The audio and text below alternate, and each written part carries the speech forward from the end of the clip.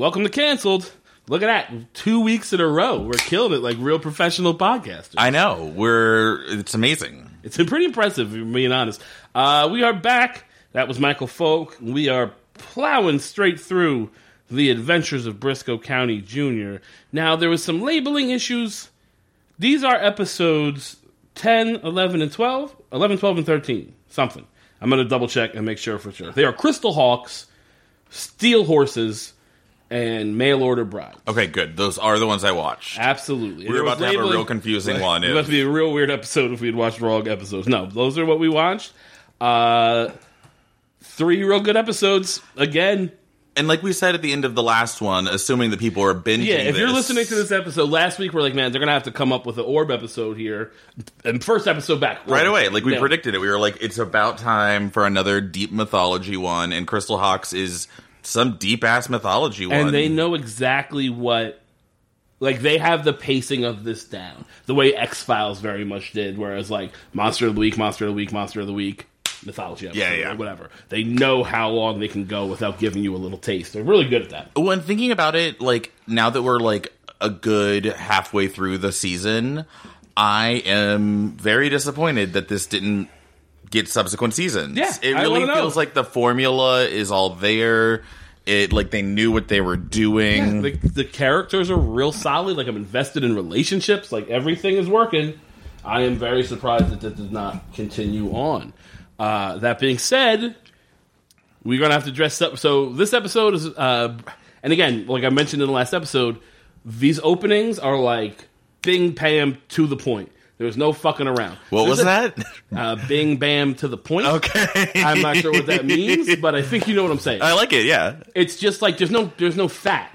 There's not like these opening moments are like delving right in. This one straight up like seems like I thought I skipped an episode. It feels like it started in the middle of something because it did. Like this episode is about Briscoe being framed. Like he's wanted for a murder he didn't commit, and all these bounty hunters are on his tail.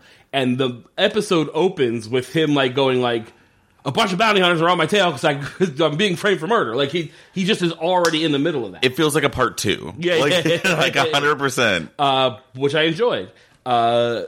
He thinks he's being saved by two bounty hunters show up. This girl's like, you can hide in my cart or whatever, and it turns out she's also a bounty hunter. Oh yeah. Crystal Hawks. She's going to take him in.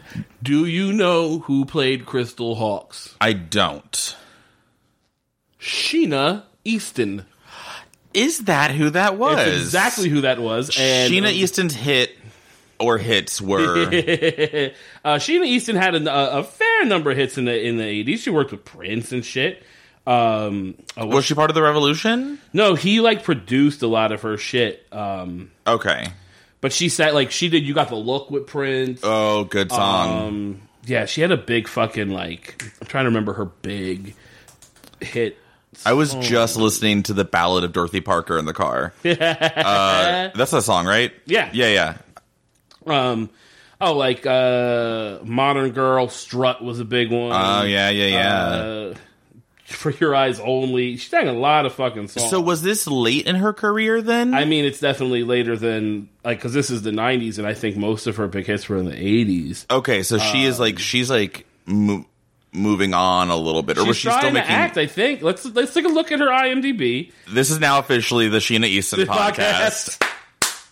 From two guys vaguely familiar with Sheena Easton. I mean, You Got the Look is a great song. Sure, that's a hardcore drag queen song. Oh yeah, I could imagine. Yeah, that only makes sense. Here we go. Let's see what her acting roles. So she's occasionally still acting. I would say her last credit is 2015. Mine too. She had done at this point maybe 6 episodes of Miami Vice. Oh, she was a recurring character. Yeah. She was on an episode of the Highlander TV show. Then she did this. She would go. Oh, she was a main voice on Gargoyles. Oh, was she Desdemona? No, she was Robin Canmore, Robin Corey, Banshee. Oh. Interesting. I loved Gargoyles. Yeah, I watched the shit out of that back in the day. Yeah. So she did a fair amount of voiceover work. All Dogs Go to Heaven. Pretend she was in The Legend of Tarzan. Wow. Yeah, she's just Get your life, Sheena Easton. Good for you. Good for you. She was in the TV movie of Tech War. She's done a lot of shit. She is, I will say, very bad at acting. I don't know about you. She was not good in this episode. She had occasional moments. I liked when she would have to be like tough guy, like suddenly she was going to beat somebody up, and she was good at beating people up. But like generally speaking, when she was going on her, it's Miss Hawks, not Crystal, not Babe, not Honey, whatever the fuck thing. It's like not quite as convincing.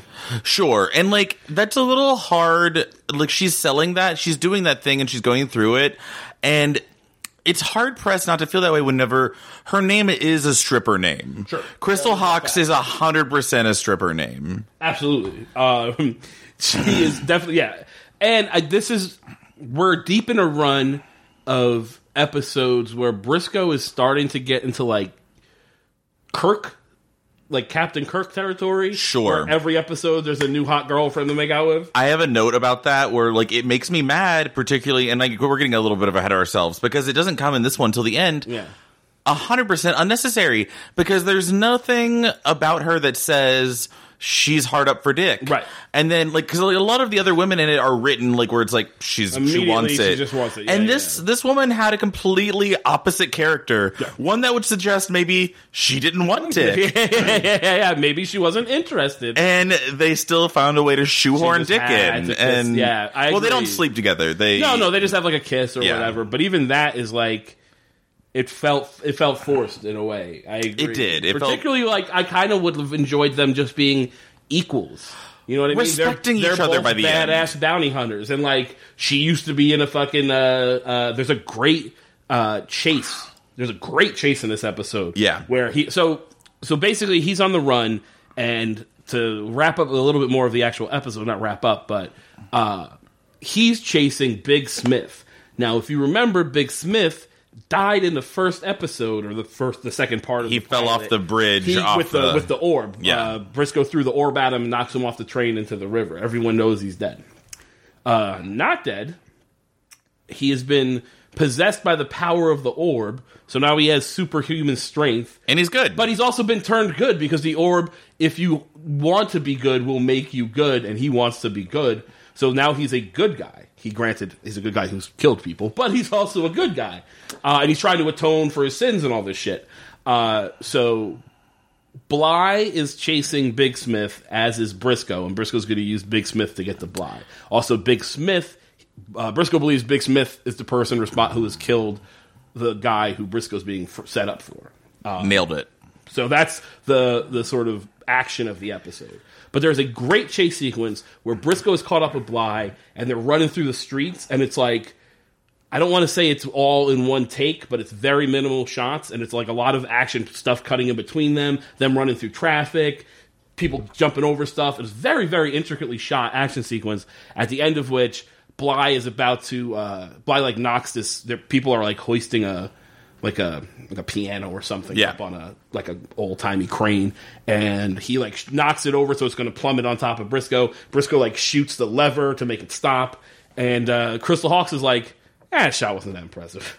He's like, what the fuck are you talking about? He's like, it's a great shot. He's like, I was in a traveling Wild West show for years. I have a way better shot than you. And I was like, oh, that's tight. I would love it if this character shows up and she's like fucking evenly matched for Briscoe and all these skills. Yeah. And there was a little bit of that back and forth in the beginning, which I actually really enjoyed. So she says, like, first, like, rule number one is it's Miss Hawks, not Crystal, whatever. And then he gets out of, like, he's tied up in the back of her wagon, and he gets out. She has him for all of 2 minutes. Like, maybe, at most.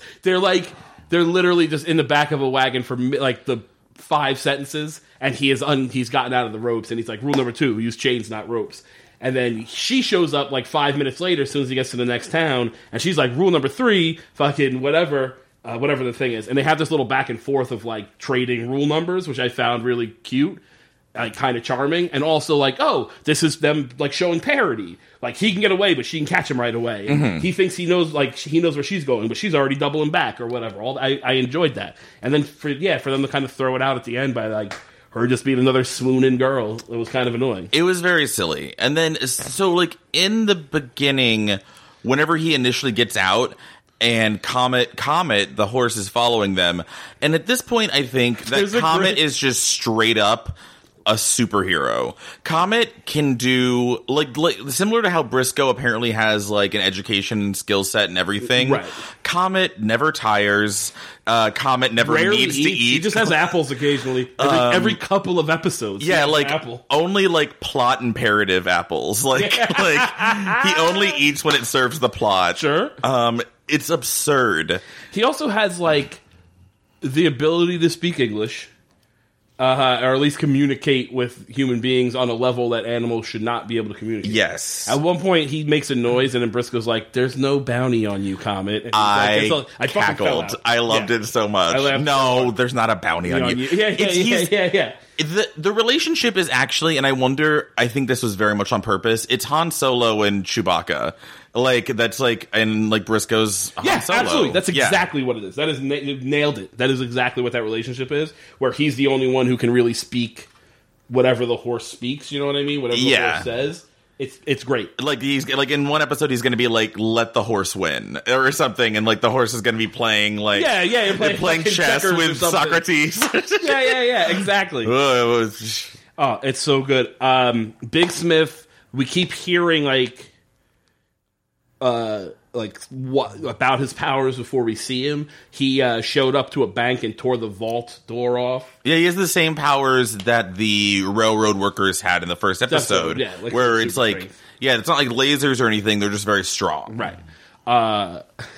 Bly shows up great, like already in the bank guy's office. I like Bly just sort of appearing and still being a little fey, a little like for that like flamboyant villainy. So he turns around in the chair with a flourish. You know what I mean? He's always dressed like Gloria Estefan.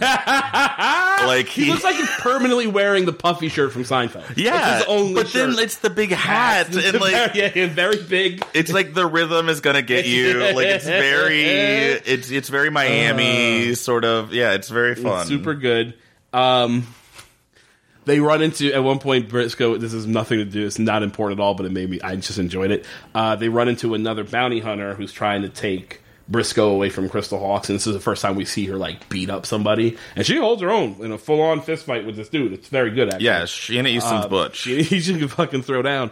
But what I liked is that the other guy's, like, a Mexican guy, and his name is just El Gato, which is the most, like, classic Mexican villain or superhero name. Yeah, like, but also go either way. His penchant is for beheading his.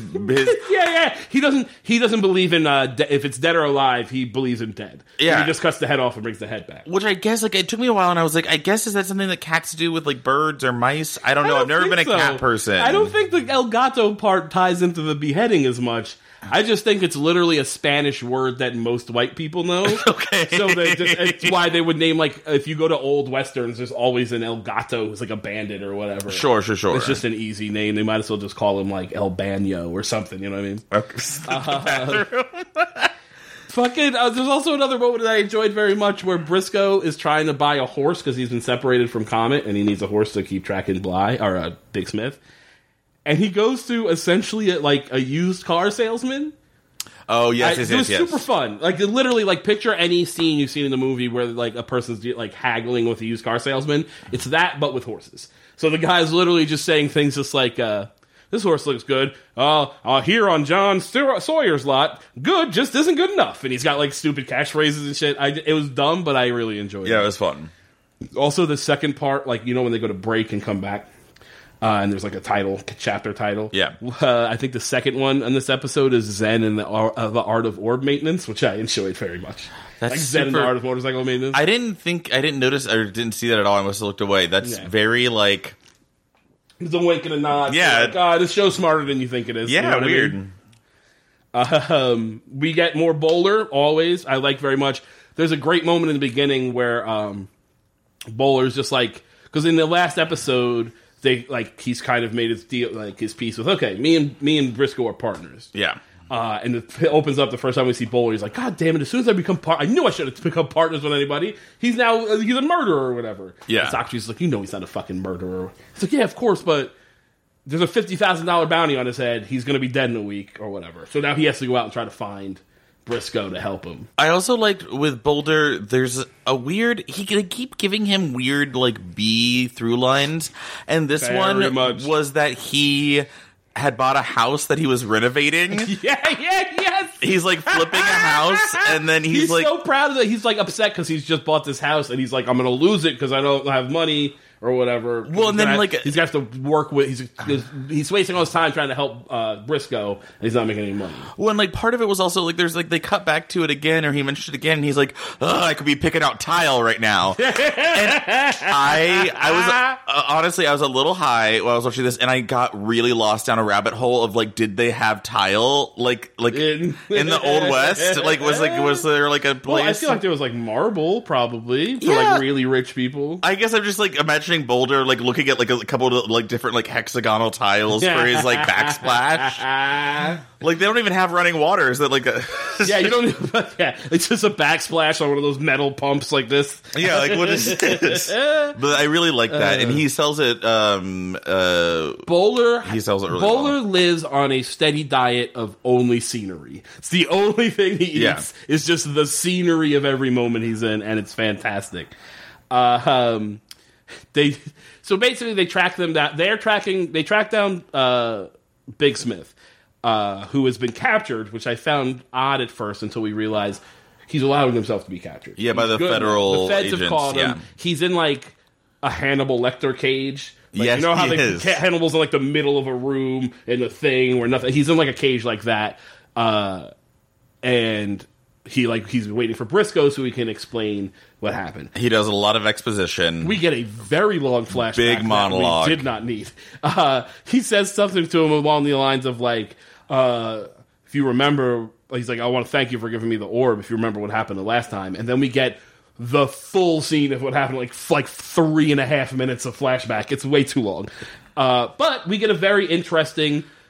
We learn a lot more about the orb, I think. Yeah. And this idea of the orb has the power to corrupt or it has the power to redeem, and he is being redeemed through the power of the orb. And we find out that the reason he didn't kill this guy pulled a gun on him. He had been stealing. Big Smith's brother like runs like an orphanage, Yes. or a hospital, or like a mercy house or something like that. It's called. It's basically like his brother does good. This guy embezzled money from this orphanage / charity hospital, whatever. Sure. So Briscoe, so Big Smith went to get it back from him. The guy pulled a gun on him, and he made him point. Like he used his mind to make the guy point the gun at himself, but the guy still pulled the trigger himself. That was an important part to that story. Was like he was so intent on killing me that he still pulled the trigger, even though the gun was pointing at his own head. He didn't make him pull the trigger. Yes. Okay. Yeah. So it's like really showing like, okay, so Big Smith is, he's really trying to be good. He was only there for good reasons or whatever. And he's going to help Briscoe catch Bly. And he tells Briscoe that Briscoe also has the power of the orb in him, even if he doesn't know it. Which we find out later once Bly shows up. I actually kind of like this moment. And it's another thing where like, I can enjoy when they show parody between a good guy and a villain. Where not parody in like, oh, they're just two sides of the same coin, but like an ability. Like if one is too strong and one is too weak, then it's not interesting because somebody's just going to win. So like in this fight, they tussle for 2 seconds, and Briscoe, as they're fighting, takes both of Bly's guns out of his holster. This fight is and he's like so on him. cool. It's super cool, and he's got the guns on him. Like, oh, Briscoe's got the upper hand immediately, but then Bly has like karate skills and just immediately disarms them, and now they're back to like square one, posing off. I'm like, oh, this is like I like showing they're both equally badass. They have a good fight. It's a really good fight, actually. It's Particularly so for cool. the time, like, you know what I mean? Like, Yeah, and then Crystal shows up and fights a little bit. she gets in a couple good shots. She gets knocked out pretty quick with legitimately Like a judo chop. karate chop, like just a hi-ya karate chop, which really made me chuckle. Briscoe, he's got on top of Briscoe with the knife. Briscoe gets super strength because he can harness this power from the orb. And I did find, so he goes into like a Zen state while, and like Big Smith that's is simultaneously yeah. breaking out with his strength, and then Briscoe's like summoning the power. This is the longest. He is in his Zen state. They keep cutting back. They and cut I'm like, back to him, and the knife is like. What's funny is normally when you in a scene like this, you cut back, the knife's like getting closer and closer. Not in this case. The knife is just all like an inch above him for a minute and a half. It's 2 so minutes. long. It's so long. then he finally throws Bly off, and then they catch Bly. Okay, catch Bly, and I was like, I don't think this is going to take. We are too early in the season for them to have just wrapped that storyline up. But yeah, they catch Bly. Bly sees Big Smith, and like Big Smith's like, "Oh no, you don't understand." And he actually phrases it interesting. He's like, he's like super Buddhisty and like philosophical about everything now. Yeah, Big Smith is. So he's like, he says, "No, you don't understand. I'm not ruled by fear anymore, so I don't have to work for you. Like he's like, I'm not afraid, so I don't have to be a bad guy." Yeah, So like saying how like you're a villain because you're afraid to be a decent person, so you have to like push people away. He's having this whole weird philosophical description of why he was just like an Old West bad guy. the orb is kind of like the equivalent of like getting sober for a year.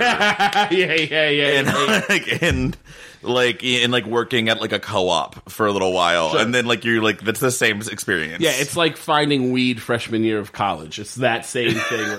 Now you've got some pretty what you think are interesting, but ultimately banal takes.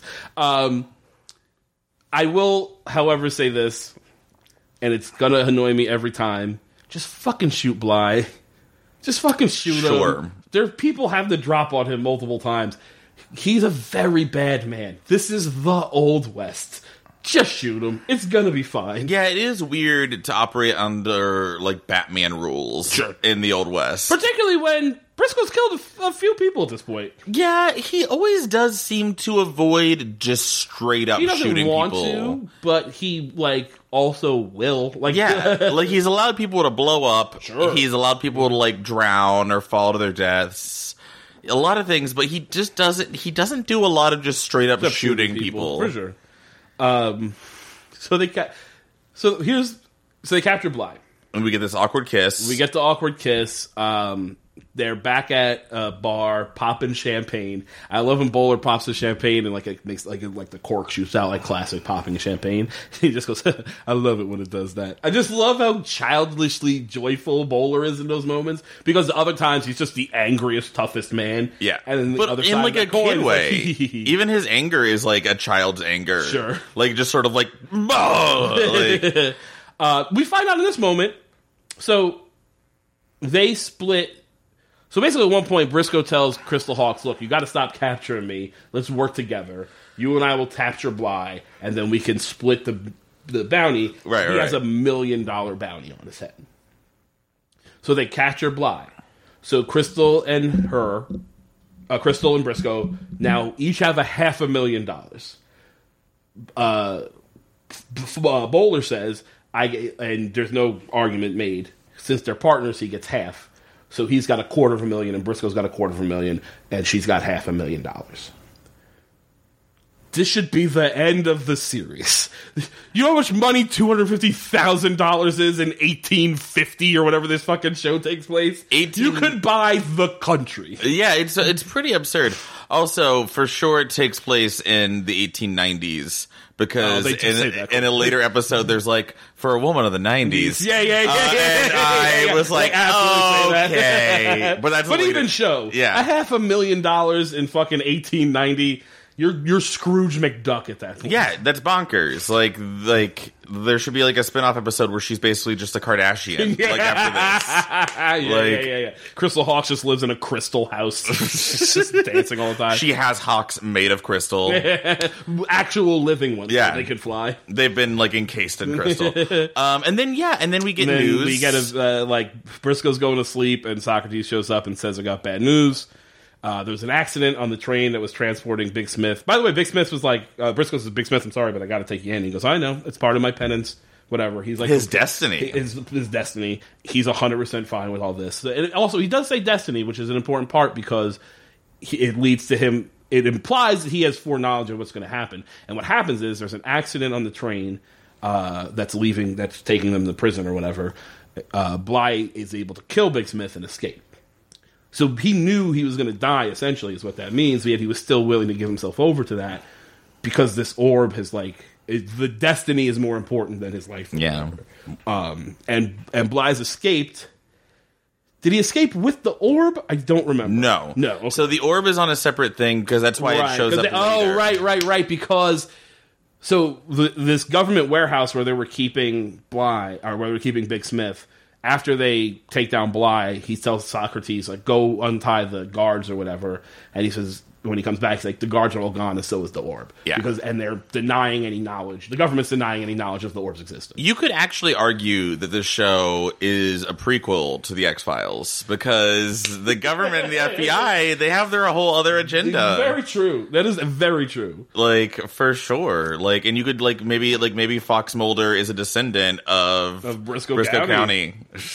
I could see it. And, the black guy in the early seasons who was his, like, he put the X on the window or whatever and come. Deep Throat, yeah. Deep Throat. Oh, wait. It's that in the bowler. No, Deep Throat is a white guy. That's Mr. X. I think Mr. X is the black guy because he shows up at the end of the first season. Yeah.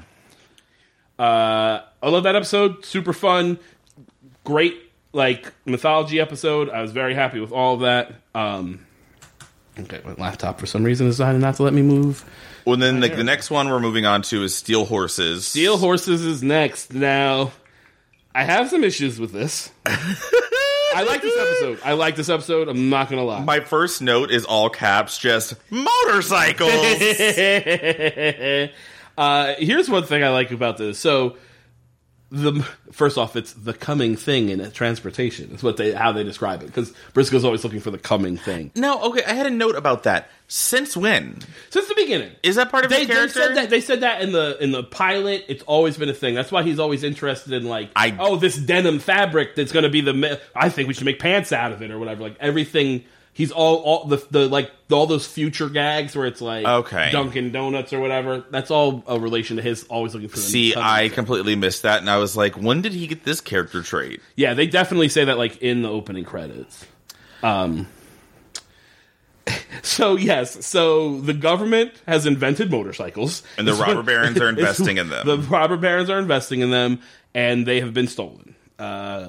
Somehow that is Socrates' fault. I don't know why. So Socrates was in charge of those prototypes, right? But he's showing them to Briscoe, or he's bringing Briscoe to see them because he knows Briscoe's always looking for the coming thing, and completely coincidentally, simultaneously, they get stolen. Yeah, and this is Bly adjacent because there's Bly adjacent. This is Bly. John Dawkins or something is the character's name. Yes. He's like Bly's toughest fucking bad guy or whatever, his toughest fucking scoundrel. That gang is hilarious. First off, is made up of 4 of the worst actors who have ever acted. You know who they are, right? Fucking moment. It's actually the members of Duran Duran. That'd be so good. It's not. Obviously, it's not. But goddamn, that would be great. And also, the main bad guy kind of has a haircut that would fit that. A little bit, right? They're stealing these motorcycles because they are going to catch up to this train that has the orb on it. Yeah, and this orb, so we have had several orbs. This orb is like the blinged out glitzy orb. This one's really nice and really gold because we had that scuzzy one that blew up. Right. And this one is like the bougie orb. This is the like really nice one. For sure. This is the not fucking half melted. This is the full orb. So now that, since Socrates was showing Briscoe the thing when it got stolen, he's being made the scapegoat, and the robber barons are going to fire him. And Briscoe says, if we get these fucking motorcycles back for you, then he gets to keep his job. Yes, perfectly reasonable start.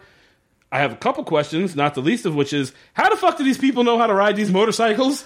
If they're the only 4 in existence that the government just invented, how does everyone know how to ride them? And you have to think, so this is the first, like, motorized thing like this. Except for the tank that was earlier on, but that's different. And there's no way that driving that is... And it's all similar to riding a motorcycle. And, like, a motorcycle, the operation of it would be entirely foreign. It makes no sense. And they are expert riders. No, they're fucking like, they're like X Games, doing BMX and shit. Yeah. It's the first thing I wrote down here was like, this doesn't make any sense. And this motorcycle theme music is ridiculous. It is like some like old school Chuck E. Cheese band, honky tonk, rock and roll. Somebody's definitely playing like a washboard. You know what I mean? Like it's that level. It is so weird. It is like.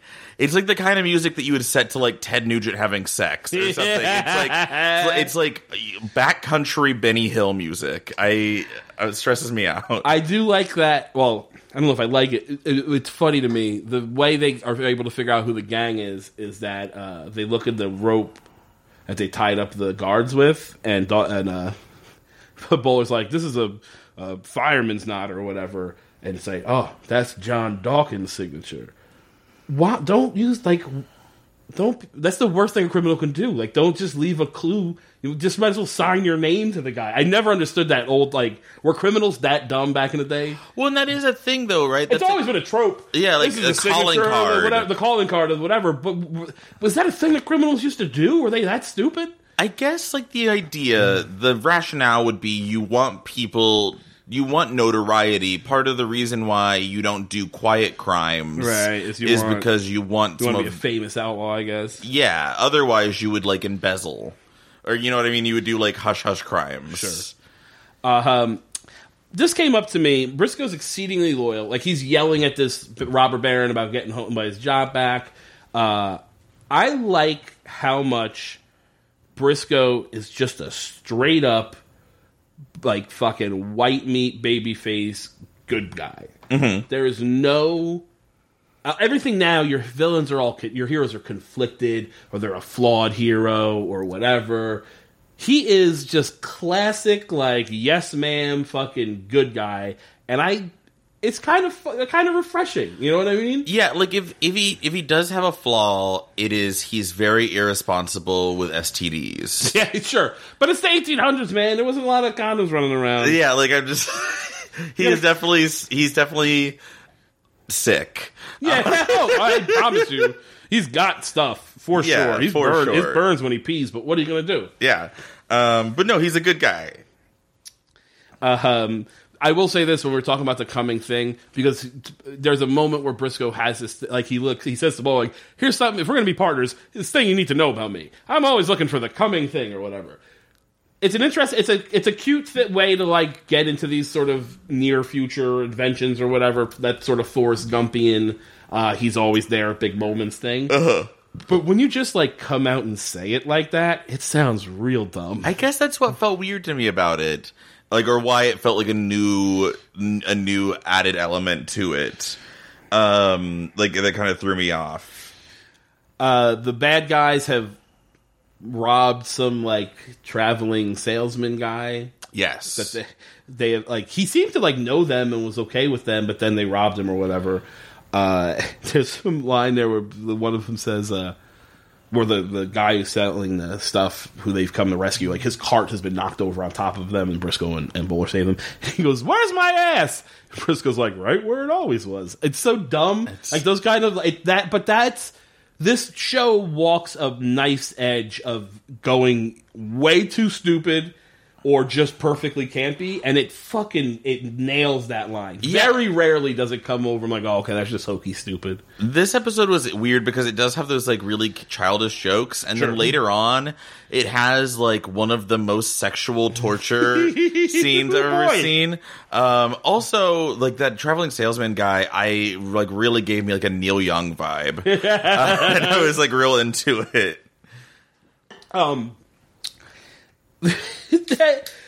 The bad guys are terrible actors. I just have to say that again. They are terrible. Anytime it's just the four of them talking, by the way, one of them only speaks German. That'll come up later. But anytime it's just the four of them in a scene, it feels like community theater in the worst possible way. Well, I think because also there's one of them that is sort of like a open mic poet vibe, and he has, like, a very 90s modern haircut and, like, a goatee. He has a really weird cadence when he talks. Yeah, he's like, it's sort of like early 90s Christian Slater. It's real weird. They are able to take down one of them, the German one. Yes, lassoing him off a motorcycle. Lasso him off a motorcycle, classic. They need somebody who speaks German. This is I fucking love this. They run into Professor Wickwire. Yeah. Who I love. I always call him Professor Gomez. That's perfectly reasonable. He's working on some new rocket fuel or something, and it turns out he's also just making gin, which I enjoyed. But he's like, oh, I know somebody who speaks German, no problem.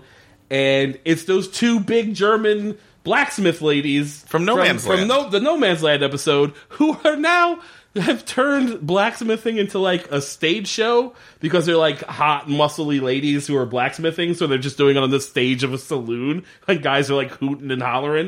That really made me laugh. Well, and there's a line in there where they're like I think Boulder is like, or Bowler is like, they could just like do away with the the blacksmithing part or whatever. And I'm like, so we are inventing motorcycles and strip clubs, and burlesque. Motorcycles, burlesque. We invent the two-way mirror and the interrogation room usage thereof.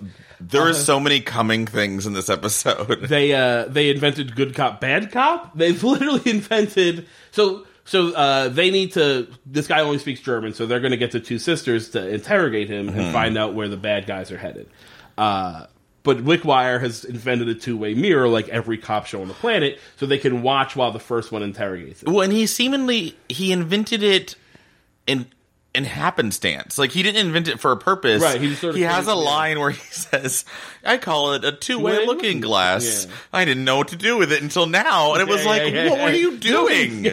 Well, why did you invent a thing that you had no purpose for? Because normally the way that inventions start typically is to serve a need. Right. Like it's exactly. I'm trying to make a better chair and then you come up with the wheelchair or something. But no, this is he just invented a thing to like because he could. I don't know. It's very strange. It's really silly. But then they also invent good cop, bad cop because the first German girl goes in and she's like being all rough and tumble, and the other German girl's like, she goes in and roughs him up, and then I come in and I'm his best friend. And I'm like, you invented good cop, bad cop. It's the opposite. No, it's the opposite because the first girl goes in and she's like sexing him up. Oh, I missed that part. The first girl goes in and she's like, that would be good cop and then bad cop. Yeah, the first girl goes in and she is straight up just like, I'm gonna, in German, but just I'm gonna do everything. I'm filthy. I'm here. Like, he is having a sexual heart attack. And then they go and they just beat the shit out of him.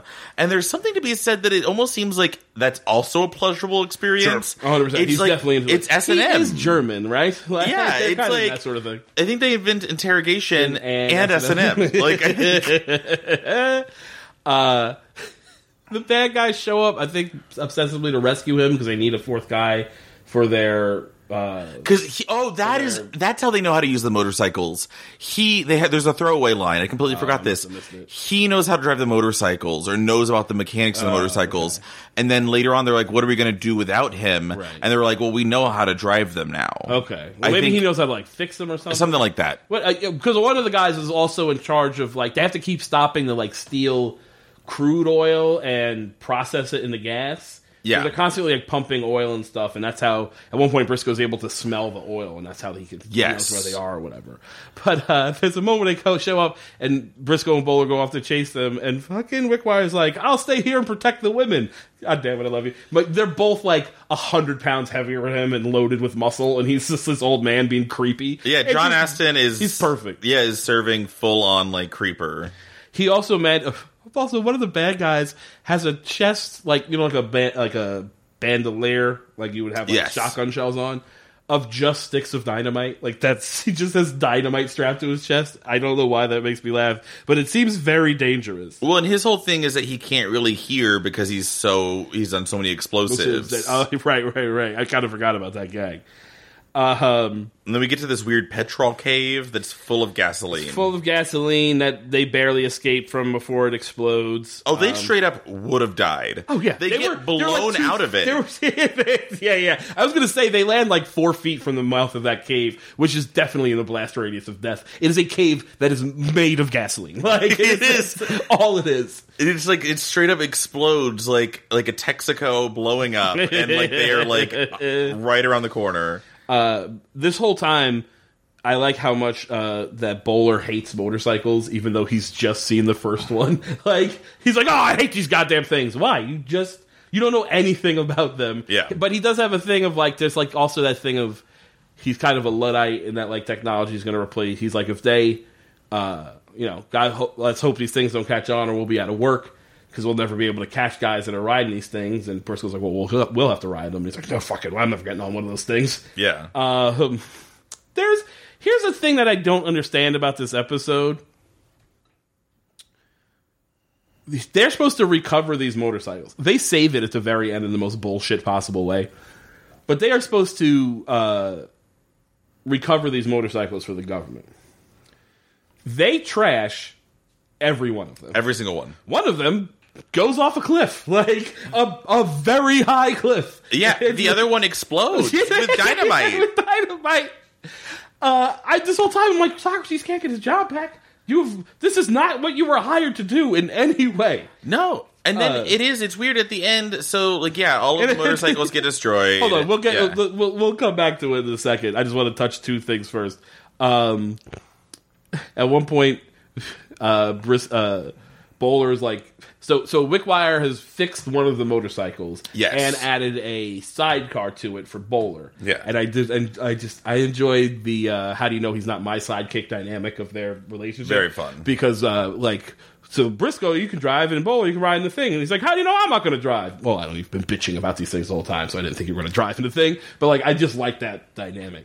But also I like him riding in the sidecar and screaming. It's very fun. But he gets out of the thing, his back hurts or whatever, and he's got to track where they're going. And he looks down and he says something about, like, they came this way, they stopped, they did another thing, like, a lot of details. And Briscoe's like, he's like, how do you know all that? And it's like, it's not all I know, but they're going this way. Well, tell me what else you like know. And he says, a bear came through this morning about ready to give birth to a set of twins. The dirt talks to me, Briscoe. I don't know what to tell you. I just fucking, like, I love the idea that, like, he can take just dirt and then know it's such a, like, the idea of the tracker, the myth of the tracker. It's fun. When I like that he is actually, because he's, like, normally the butt of a joke. I like that Bowler is good at his job. Yeah, he's the best. They've said from the beginning he's the best tracker in the West or whatever, and he is legitimately that. And then another thing that I like going on, or a through line, is that Comet is so jealous of the motorcycles. He hates the motorcycles so much. Comet is so upset about these steel horses. They keep stealing they're gonna take his thunder. So much so that in, like, the end segment, Comet, this horse makes he's got superpowers. He can. I literally think Briscoe can harness the power of the orb. I think Comet can as well. It's the only thing that makes sense. He, like, tirelessly, like, with no water. He catches up to them and to Briscoe Bowler across the desert. No way, but he finds them, and they've taken down 3 of the bad guys, but the main bad guy is getting away on this motorcycle. Their motorcycle has exploded, and they're like, oh, well, he's getting away. There's nothing we can do about it. And Comet goes, whatever. And he goes, okay, if you think so, whatever. Briscoe gets on, and Comet catches a motorcycle. Yeah, runs the motorcycle off a cliff. You are 1 horsepower. You are literally 1 horsepower. Yeah. That motorcycle has to be more. It has to be at least 2. They say that the motorcycles could top out at 70 miles per hour. Yeah. And then they also make a big deal about, like, that's a new way of measuring, like, distance, speed, or whatever. Yeah. But yeah, he runs the motorcycle with the guy on it off a cliff.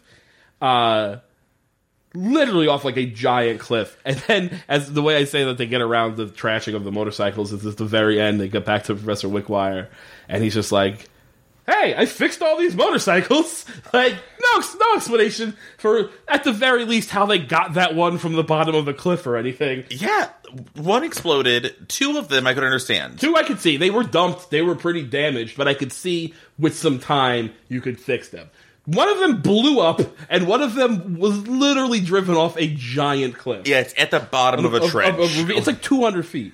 And within a day, he has fixed all 4 of them. Yeah, it really seems like it's been maybe, like 12 hours. Day. Yeah, it's like literally the next day.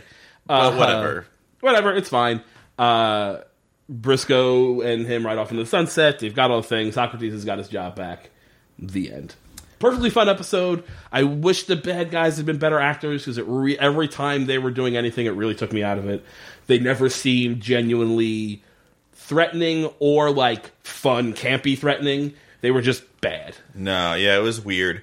And it felt like a choice. It kind of did in a way. They felt like they were doing a vibe. Like, they thought what campy was, and it just didn't work. I don't know. Yeah, that part, they bothered me. Especially compared to the next villains that we have, which we've seen before. We've seen before, but they're great. Yeah, they're so campy and fun. This next episode is just awesome.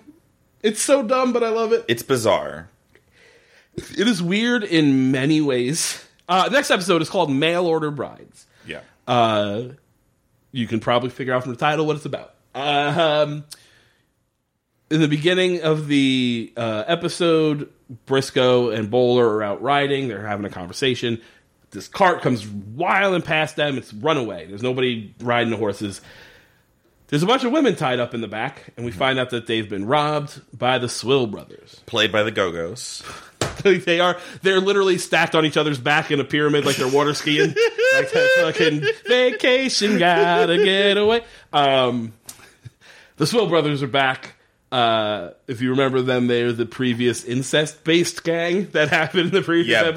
Bill, Phil, Gil was one of them, I'm pretty sure. Dead. Gil's the one that died. Phil, and Will or something. Yeah, something like that. They are back. They have robbed these girls who are on their way to a city to be mail-order brides, which is first off, the economics of the mail-order briding in this world is very strange. Yeah, so they're supposed to bring a dowry. So if you think about how mail-order brides work, someone orders a bride through the mail, right? You send somebody money, they send you a bride. Yes. I know it's somewhat more complicated than that, but that's essentially it. In this world, the brides show up and have to pay for a husband, essentially. They have to bring a dowry for the husband. And of course, dowries generally are before our time. And I guess like I would say they're before the 1890s. They're Sure. like, that was a thing back in the day where like when I say back in the day, I mean like the 15 and 1600s, where literally women, like, to take on a woman was considered like a responsibility, a hardship and a responsibility. You are taking on someone that's not going to be able to work the farm, they're not going to be whatever because they're softer or whatever. So Sure. you're bringing on a person you're just going to have to take care of. So you had to give a goat or a cow or money or something to balance out that debt. And not that that's realistic, but that is what it was. And arguably, that is still why I think within weddings, the bride's family typically pays for it. Theoretically. I think it's... now it's more just tradition. Yes. Whereas there might have been some logic to that argument in the 1500s. Now it's just because, your wife probably makes as much, if not more, than you. Yeah. That's not a really a thing And anymore. I think in this circumstance, they're basically seeking protection and, They all seem to be living in a terrible place. Denver, by the way. It's literally just Denver, but they which say a is bunch of times. lovely right now. It's a great place. It's a great place to be. Weed's fantastic. There's great beer everywhere. It's great. Walkable. A few too many Dave Matthews Band fans, but otherwise it's fine. Okay. But yeah, they make a thing of they're escaping these horrible lives by, which I really don't understand. So they're living horrible lives in Denver where men treat them like shit, and they're not going to be able to they can't have a career or whatever, and they just need to have someone to take care of them because they're women, and they just need someone to take care of them. Essentially, is the argument. And if anyone, I don't know, do you have people write in? Do you ever? Sometimes. If anyone knows a shitload about the 1890s and the specifications of this, I would love to know if this was a thing that was going on. It's very interesting.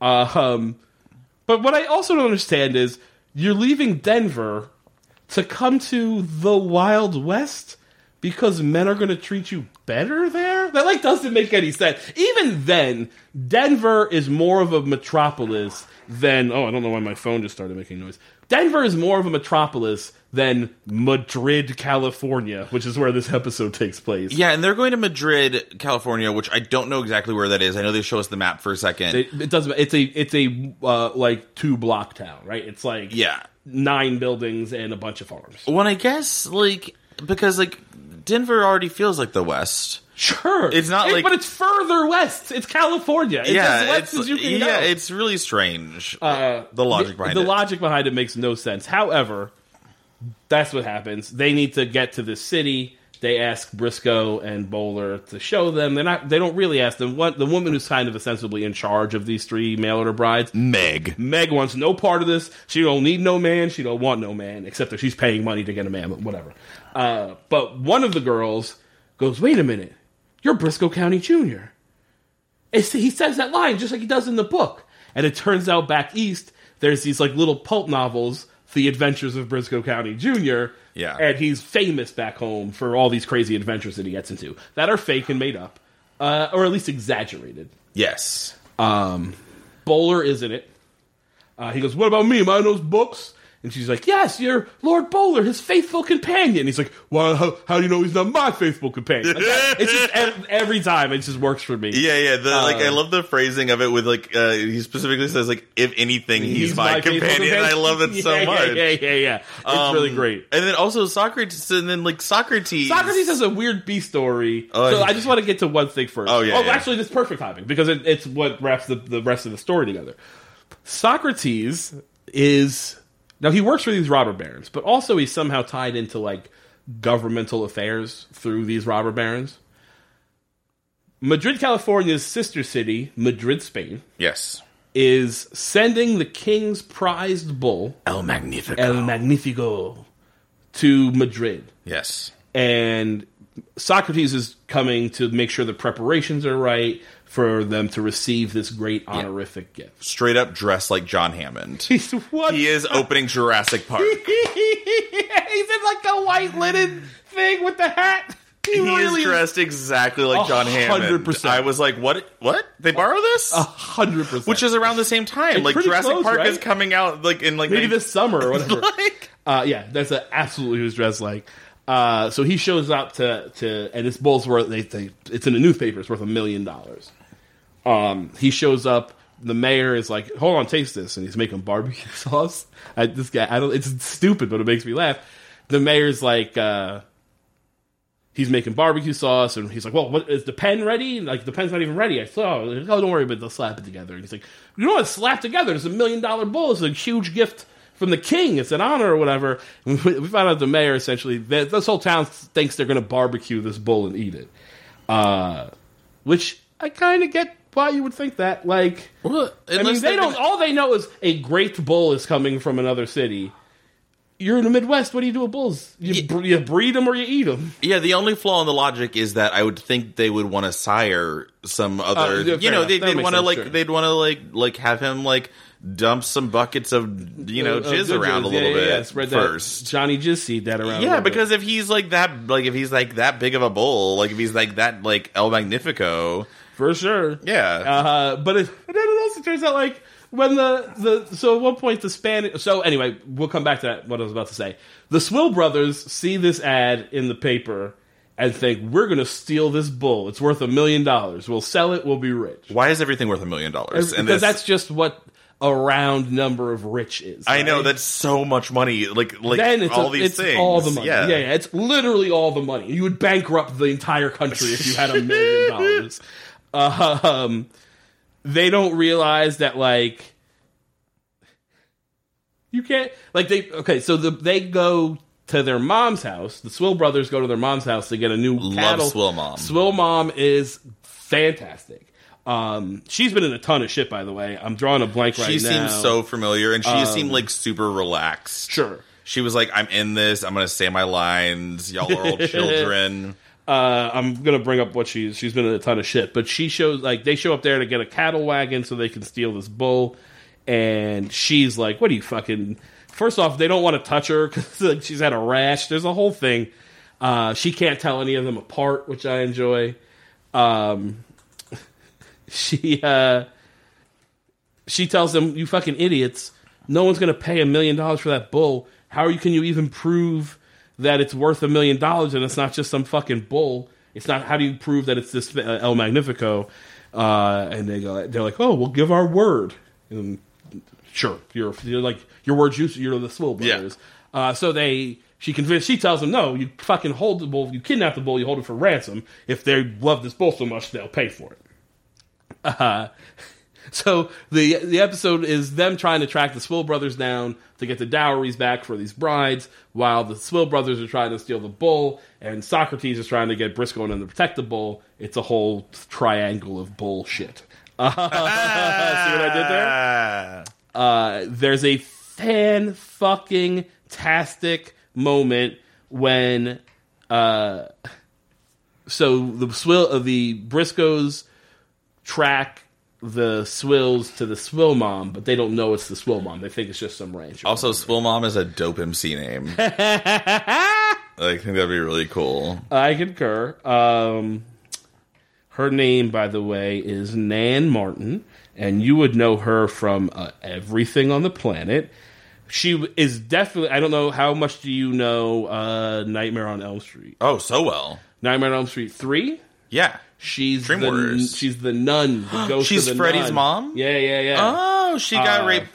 She the son of 1,000 maniacs. Yeah, exactly. Yeah. But she would then go on to be in, like, literally everything on the planet. Like, Great. if you go down TV, Major Dad, fucking, I'm looking at she's like a voice on the Pirates of Darkwater. Like, you just go back. Ooh, good show. Yeah, for sure. But, I mean, she's the evil boss lady on the Drew Carey show. Okay. She's been around for she's just in everything. She's still fantastic. alive? No way. Maybe not. Her last role was in 2005. Okay. So yeah, she's probably died 2010 at the age of R.I.P. 82. Swill Mom. R.I.P. Swill Mom. God bless. They show up thinking that this is just some random farm. They don't realize it's the Swill farm. And like 100 Swills show up out of nowhere. It's like the McPoyles, if you watch Fucking It's Always Sunny. Yeah. They're like the McPoyles. And what I also really like about them... Very similar. Like, I think those are a lot descendants. of incest, a lot of grossness.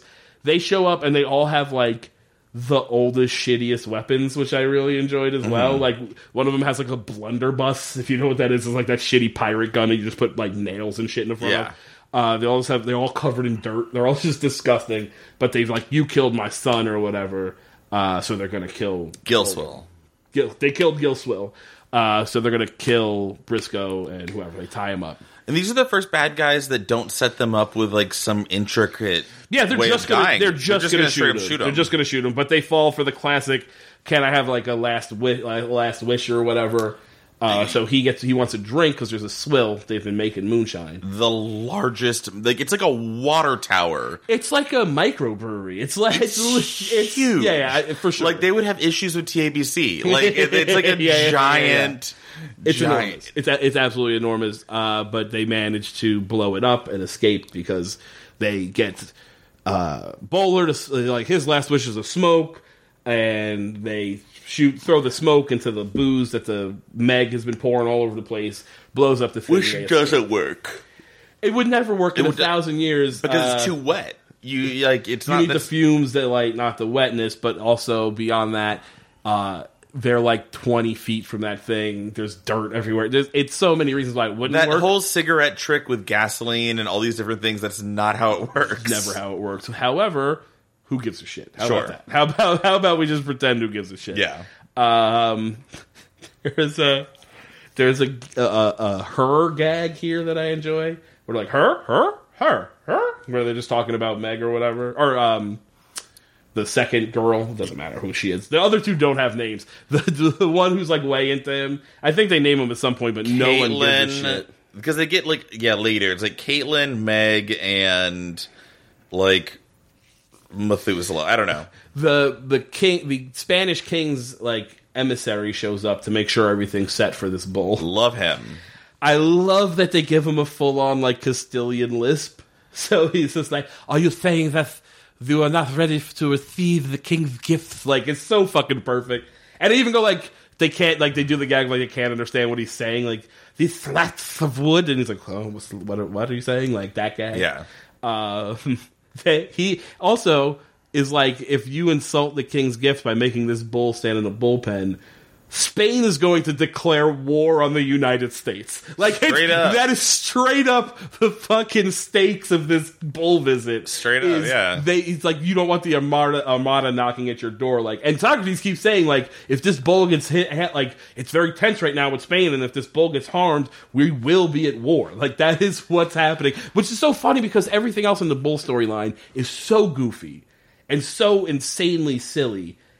And then, what's the stakes? Everyone dies. Like, the stakes is absolute war. Yeah, it's real bizarre. Like, well, why are you giving it in the first place? Like, I don't understand. Like, what is going on? It doesn't make any sense. There's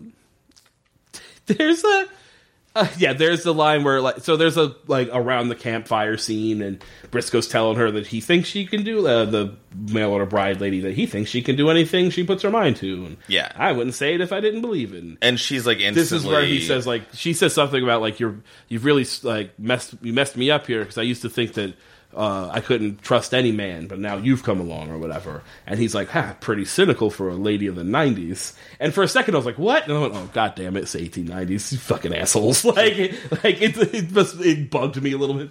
Well, and also, again, so apparently within the framework of this show, all you have to be the most woke amazing dude ever is semi-decent, because don't punch her. Yeah, her mind is blown. She is full on I have faith in humanity again, because Briscoe's hey, you can do whatever, and it's bonkers. He just doesn't rape her around that fire, and he's the greatest man that's ever lived. And I guess I'm okay, which makes one is the 1800s is probably pretty terrible. Yeah, I mean, and also how fucking bad was Denver, man? I know, and they mention it a bunch. They go you can just go back to Denver if you want. It's oh no, I don't. You know what I mean? Every time they say Denver, you hear that clicking sound from RuPaul's Drag Race,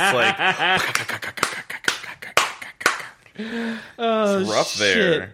The Swills show up. They sneak into the bull thing to hold it hostage.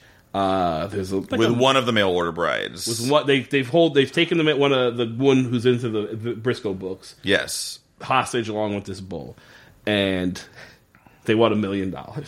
Which even Briscoe's it's going to take a little bit of time to get that money together, and he's like, you got 1 hour. It's the Old West, man. There's literally no way you think they can get $1 million. Yeah, there's not Venmo. Yeah. Be reasonable. But Briscoe goes into negotiate or whatever.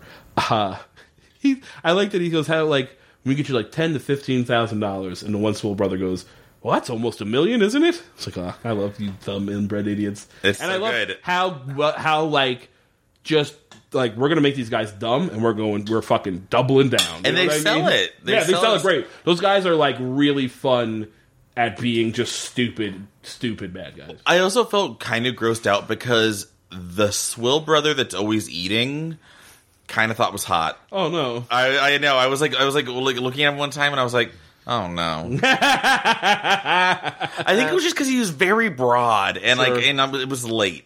But I was that's all it takes.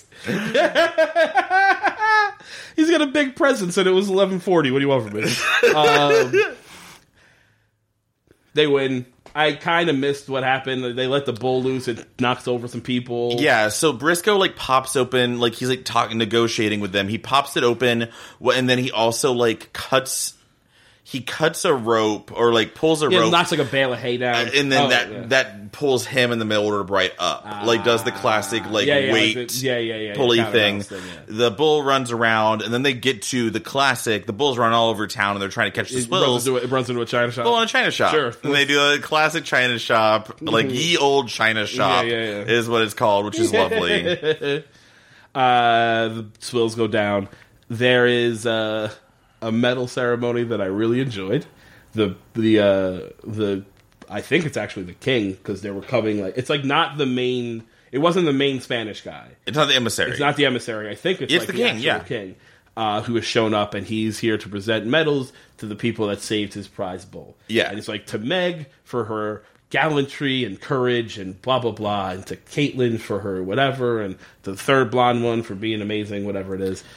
He got huge honorifics and big medals, and then he looks at Briscoe and Bowler and is I hear you guys help too. That's pretty cool. I actually love that so much. It was great. It was so good. It was so good. It was like the end of Star Wars or Wizard of Oz, and then these women get a recognition, and it's a big deal because they're we're not gonna be mail order brides. Right. We're gonna we can go live our lives. Yeah, and we can just be women and live lives, and we don't have to. We can be single if we need, because we can take. We've proven to ourselves that we can take care of ourselves. Yeah, it was dope. I was into that. And then she kisses Briscoe, of course, because why wouldn't you? He's a handsome devil. Sure. This one made more sense, I thought, than the previous first one. Yeah, because this, in her mind, he like, gave her the courage to do this and the confidence to do this and instilled whatever. Yeah, the other one was already his equal. The other one was just an equal badass who didn't show any interest in him until they danced once. Well, and then there was something that... Oh, can we... I'm sorry. I just want to bring up one thing from the previous episode that I didn't mention. Oh, what? They sneak into that... So, the warehouse where they sneak into a place to find the address of the warehouse where they're keeping Big Smith. Yes. And they do so. There's a big, like, town dance happening out in front of this building. They dress Bowler up in a Civil War... like colonel's uniform. Yes. And he distracts the army guards from the front of the doors by commanding them to go get a girl and dance. He literally goes like, I was invited here by Colonel... like, that's literally what the fake name for the colonel is. So, one, they should have caught on that. And two, white soldiers saluting black colonels in the Civil War. You think that happened a bunch? It was real weird. That I was like, look, I understand that this world is like a fantasy version of the West, so maybe not all the socioeconomic and racial issues of the day need to come into play, but that one's like a bit much. Yeah, maybe it's like just super idealized. In this world, there isn't racism. Yeah, it's the Civil War was really not. The Civil War was really about states' rights. It's not about slavery. Well, no, the thing that bothered me at the end, which actually speaks to 90s racism, is that so it's straight up set up where this end of this last episode, there's a kiss for Briscoe, and then immediately after, Bowler's like, "Ma, what about me?" Yeah. And then the other girl is like, "I think you're pretty special too," does not kiss him. No. And like I was thinking about it, and I was like, I bet there's some weird thing about not sexualizing or like he can't be seen that way. I wouldn't like if it would have been a black girl, I think it would have been all right. Yeah, and I know it's the 90s, and I know but there's still, other things. It's 91, like, I don't or 92 maybe. It's not I that think deep there in was the a 90s. weird thing. I wouldn't be shocked because literally the line is like the girl kisses Briscoe, goes, "I'll never forget you," and kisses him. And then he goes, "What about me?" And the other girl who reads the book goes like, "I'll never forget you." And he just kind of gives like an a smile, and she walks away. Which is also, it is a very like sort of like tip of the hat, thank you. A very racist, weird reaction of like, thanks. That's enough thanks, for me. White lady. Yeah. And I was like, I was watching it. Granted, it was also really late, and I was dealing with my attraction to the Swole Brother. And I was just like, that's fucked up. Like, I was kind of mad. It bothered me that he didn't get a kiss. I didn't read all the racial overtones into what you did till just now, but I get it. And or even like a kiss on the fucking cheek, which still would be weird because there'd be a difference. Sure. But at least it'd be something. But also, like, the two of them aren't necessarily the outgoing, sexually people that the other two have been made to be. I get, like, if it was like a kiss on the cheek, I'd be like, oh, all right. But like nothing is definitely a little. It felt weird. I get it. It feels a little weird. I liked all these episodes. It was entertaining. They were super fun. This one is like real silly, but it can be silly sometimes. I'm fine with it. That's why this show works, is it can go from deep orb shit to silliness, and it still works. I still like everybody. Yeah, the team that's working on this really has a great formula down. Like, I really have never watched an episode, even like we talked about the court one being a little dull. I have yet to watch one where I was like, "Oh, this is a slog." Fast forward through this, yeah. I've been entertained. Yeah, awesome. Yeah. What do you want to plug? This is going to come out next week on Thursday. I don't know, doing shows. Greetings from Queer Mountain, last Wednesday of every month. Always go to that. It's a great time. And then just check out my other podcast, Why Aren't You Screaming, with Vanessa Gonzalez and Nathan Erman. Do that for sure. The Sting will have just happened. It was a great show. It was super fun. It was so good. Should have been there. I am on Punch at Cap City on the 13th. Woo, that's always a great time. I'm in San Antonio at Ralphie May the 22nd through the 24th. I believe the 28th of this month is the benefit of Cap City for our good friend LaShonda Lester. That's true, I think. It's going to be fucking fantastic show and for a great cause. So definitely come to that. If you like the show, rate, review, subscribe. That helps us so much. Write a review. It helps us get on the rankings, which gets other people to see the show. So please do that. If you tell your friends, that also helps. And we will see you next week.